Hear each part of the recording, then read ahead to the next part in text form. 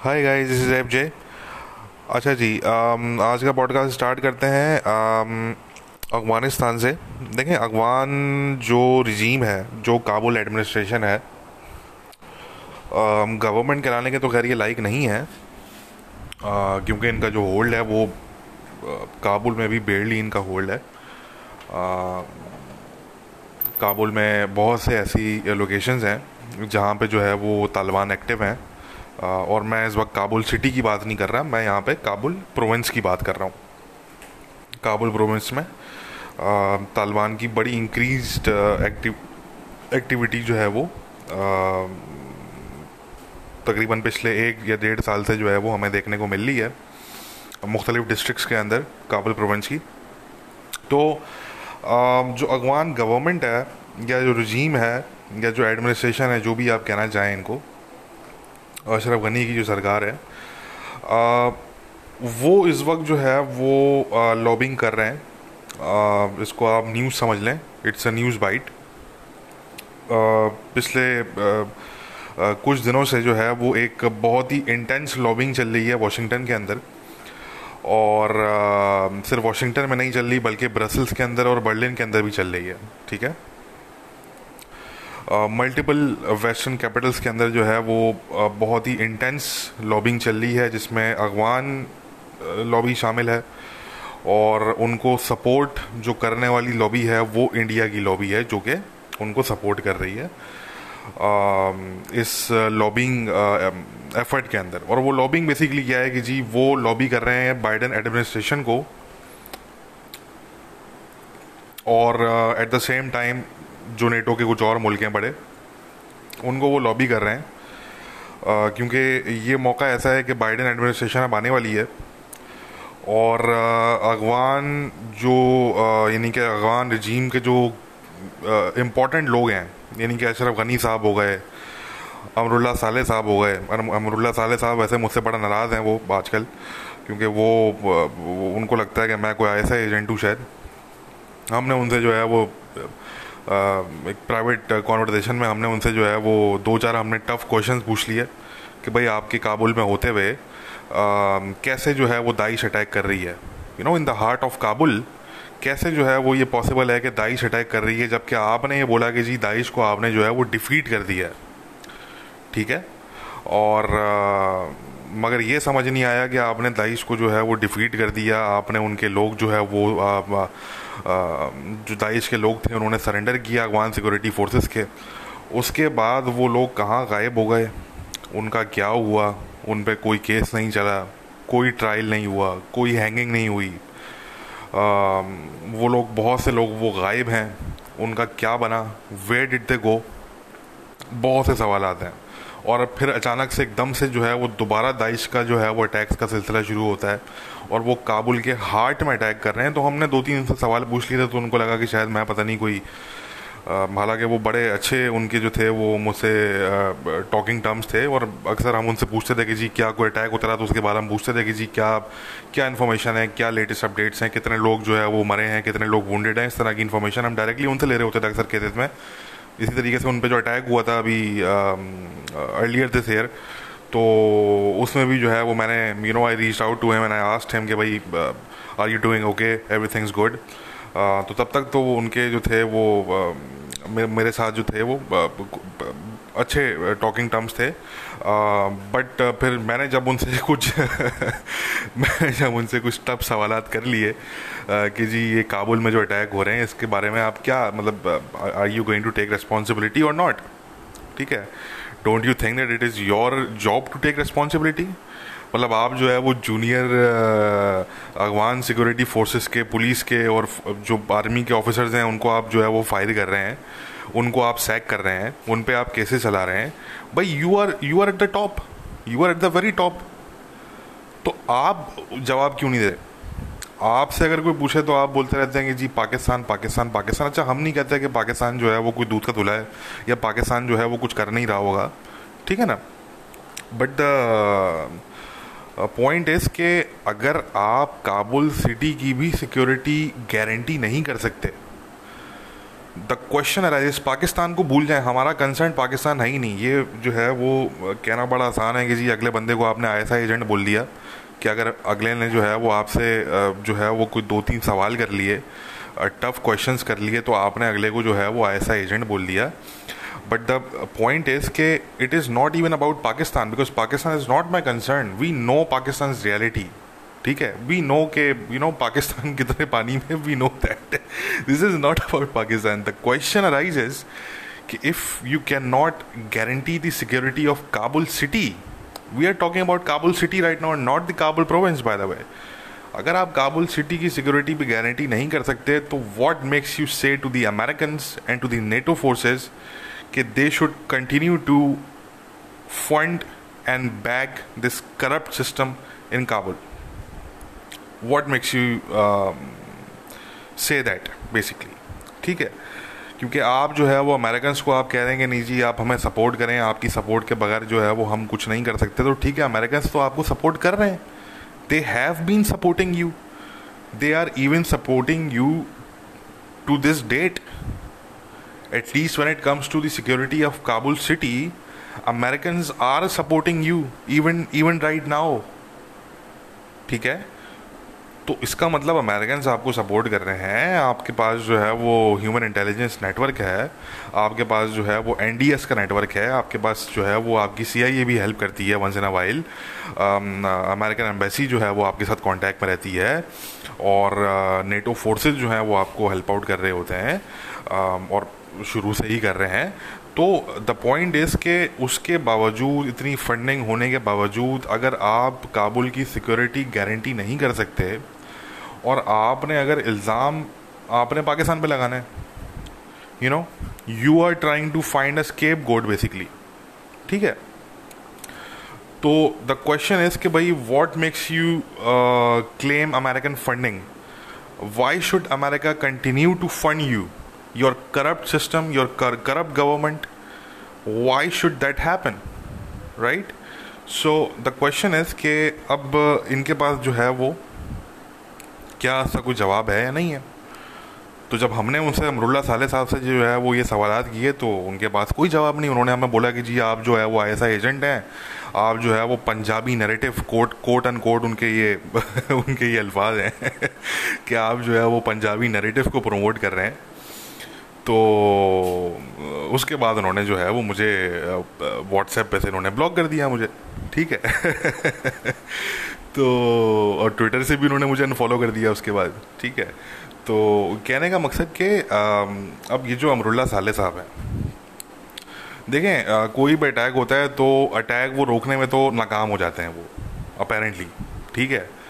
Attack को रोकने में वो नाकाम हो जाते हैं। इस दफ़ा जो काबुल यूनिवर्सिटी में अटैक हुआ था, ये फर्स्ट टाइम ऐसा हुआ है कि तालिबान ने डायरेक्टली अमरुल्लाह साले का नाम लिया है।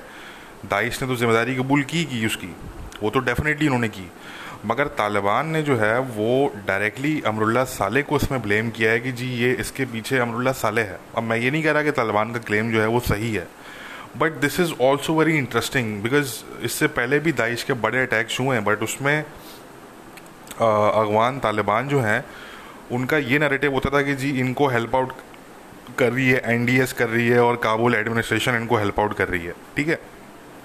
दैट इज़ समथिंग कि ये जो ब्लेम गेम है ये तालिबान की तरफ से भी चलता था, और ये काबुल एडमिनिस्ट्रेशन के जो लोग हैं उनकी तरफ से भी, यानी कि वो कहते थे कि जी, वो आज भी कहते हैं बल्कि, कि जी दाइश जो है उसके साथ हक्कानी नेटवर्क और तालिबान मिले हुए हैं, ठीक है? उनका ये नैरेटिव है, और तालिबान का ये नैरेटिव है शुरू से कि जी ये दाइश जो है इसको बनाने, ये जो यानी कि जो दाइश की जो खुरासान ब्रांच है, इसको बनाने के पीछे जो है वो अफगान गवर्नमेंट और अमेरिकन और ये सारे वो उनका ये नैरेटिव है। मगर इस दफ़ा उन्होंने पर्टिकुलरली उन्होंने जो है वो अमरुल्लाह साले का नाम लिया, ठीक है? Which is I at least find it interesting, ठीक है? तो देखें, बात यह है कि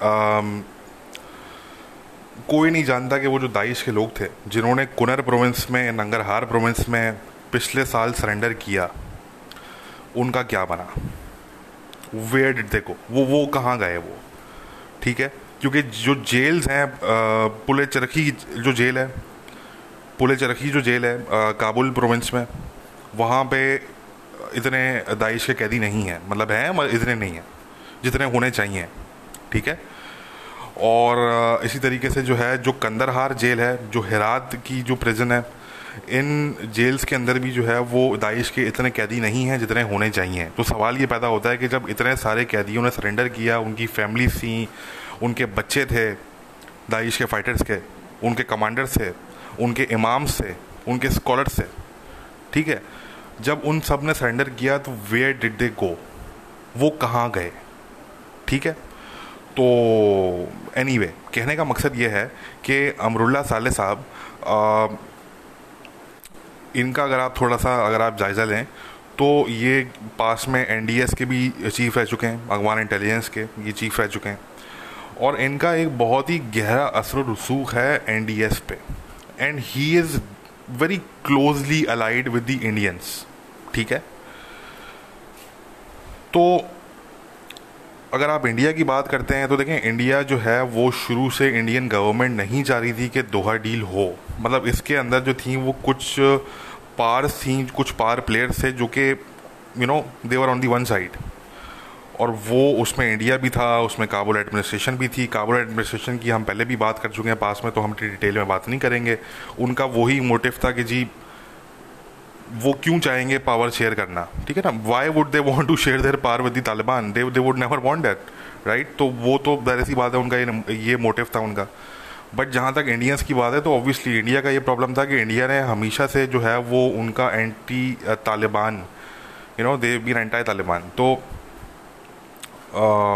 अब अचानक से इंडिया को जो है वो अमेरिकन आके ये बोलते हैं कि जी आप जो है वो तालिबान से अपने चैनल्स ओपन करें, आप उनसे डायलॉग करें, you know open a window towards the Taliban.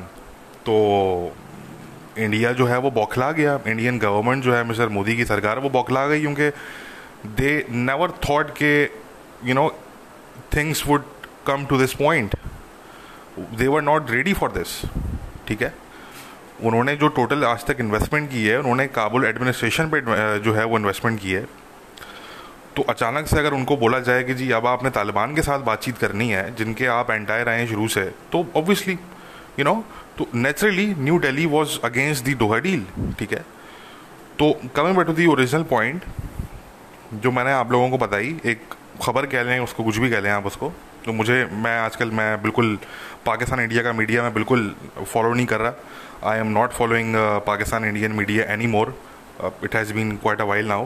तो इसलिए मुझे नहीं पता कि पाकिस्तानी इंडियन मीडिया पे ये पता नहीं बताया, किसी ने नहीं बताया, बट मैं आप लोगों को बता देता हूँ कि इस वक्त जो है वो पिछले कुछ दिनों से बहुत इंटेंस लॉबिंग चल रही है वेस्टर्न कुछ कैपिटल्स हैं वहाँ पे, इंक्लूडिंग वाशिंगटन, जिसमें इंडियन लॉबी, अफगान लॉबी जो है वो लॉबी कर रहे हैं basically to convince the fourth coming Biden administration कि जी वो दोहा डील को जो है वो बेसिकली उसमें से वो पुल आउट कर लें। Basically what Afghans want is के जो बाइडेन एडमिनिस्ट्रेशन होगी वो दोहा डील में से पुल आउट कर ले, ठीक है। तो अब लेट्स सी कि ये जो है वो एफर्ट कहाँ तक कामयाब होती है। ये बात हम पहले कर चुके थे कि मिस्टर बाइडेन की जो एडमिनिस्ट्रेशन होगी वो obviously you know he is the establishment's man, वो अमेरिका की एस्टेब्लिशमेंट के एक फेस हैं बेसिकली, ठीक है। तो वो वही करेंगे जो कि अमेरिकन एस्टेब्लिशमेंट चाहती है, और American establishment wants to stay little while longer in Afghanistan, let's say that, ठीक है, क्योंकि उनकी बड़ी इन्वेस्टमेंट्स हैं, उन्होंने बड़ी अपनी इन्वेस्टमेंट्स की हैं, सारी चीज़ें हैं। हाउ कैन यू एक्सपेक्ट, मतलब ट्रम्प साहब ने ये गलती की बहुत बड़ी कि उन्होंने जो है वो ये विड्रॉल का जो पूरा सिलसिला किया, ये उन्होंने अमेरिकन एस्टेब्लिशमेंट की मर्जी, उनकी विशेस के अगेंस्ट किया। ट्रम्प साहब को चाहिए था कि वो अमेरिकन एस्टेब्लिशमेंट को कॉन्फिडेंस में लेते, यू नो ऑन बोर्ड लेते और फिर ये चीज़ करते। बट ऑब्वियसली मिस्टर ट्रम्प के क्योंकि शुरू डे वन से ही जो है वो अमेरिका की एस्टेब्लिशमेंट के साथ जो है वो ताल्लुकात ख़राब रहे, तो इसलिए he went out of his way to antagonise American establishment, और उसका नतीजा उनको जब वो उतर जाएंगे, एक दफ़ा वाइट हाउस से निकल जाएंगे, तो फिर उनको you know he will face the consequences of that. क्योंकि like I have said before several times, establishments doesn't matter, America की एस्टेब्लिशमेंट हो, पाकिस्तान की एस्टेब्लिशमेंट हो, दुनिया के किसी भी मुल्क की एस्टेब्लिशमेंट हो, एस्टेब्लिशमेंट्स डू नॉट फॉरगिव और फॉरगेट, ठीक है, कीप दैट इन माइंड। तो आई एम श्योर कि मिस्टर ट्रम्प को भी ये बात अच्छी तरीके से मालूम होगी, उन्होंने अपनी प्रेपरेशन की भी होगी, ज़रा उन्होंने बैकअप वगैरह अपना बनाया हुआ होगा, because he should also know कि उनके साथ अब क्या होने वाला है आगे आने वाले महीनों के अंदर। तो एनीवे ये लॉबिंग चल रही है और अब देखना ये है कि मिस्टर बाइडेन को वो क्या बहाना मिलता है, क्योंकि बहाने की दे रहे हैं, ठीक है।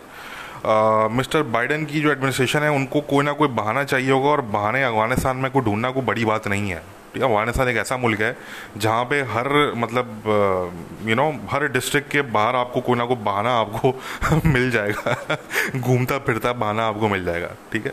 तो बहाना ढूंढना जो है वो कोई इतना मुश्किल नहीं है, बट लेट्स सी कि वो क्या बहाना ऐसा होता है। कोई बड़ा अटैक होता है काबुल में, अफगानिस्तान में किसी और शहर में या प्रोविंस में, या कोई और चीज़ होती है, वी कांट से कोई बड़ी असैसिनेशन हो सकती है किसी बड़ी पर्सनैलिटी की, अफगानिस्तान की गवर्नमेंट की, या कोई बड़ा अटैक हो सकता है, कुछ भी हो सकता है, कोई भी ऐसी चीज़ हो सकती है। इनफैक्ट कोई ऐसा तालिबान का अटैक भी हो सकता है, ये भी हो सकता है कि कोई तालिबान का रोग ग्रुप, या कोई ज़रूरी भी नहीं है कि वो रोग ग्रुप हो, ऐसा भी हो सकता है कि बगैर तालिबान का ऑफिशियल कोई अटैक इतना बड़ा हो जाए कि उसमें अमेरिकन जो है वो बोलेंगे जी हम जो है वो we are going to stay longer, या ऐसा हो सकता है कि जी कोई दाइश का अटैक हो जाए, मतलब कुछ भी हो सकता है। There are variety of possibilities कि जो कि हो सकता है, ठीक है।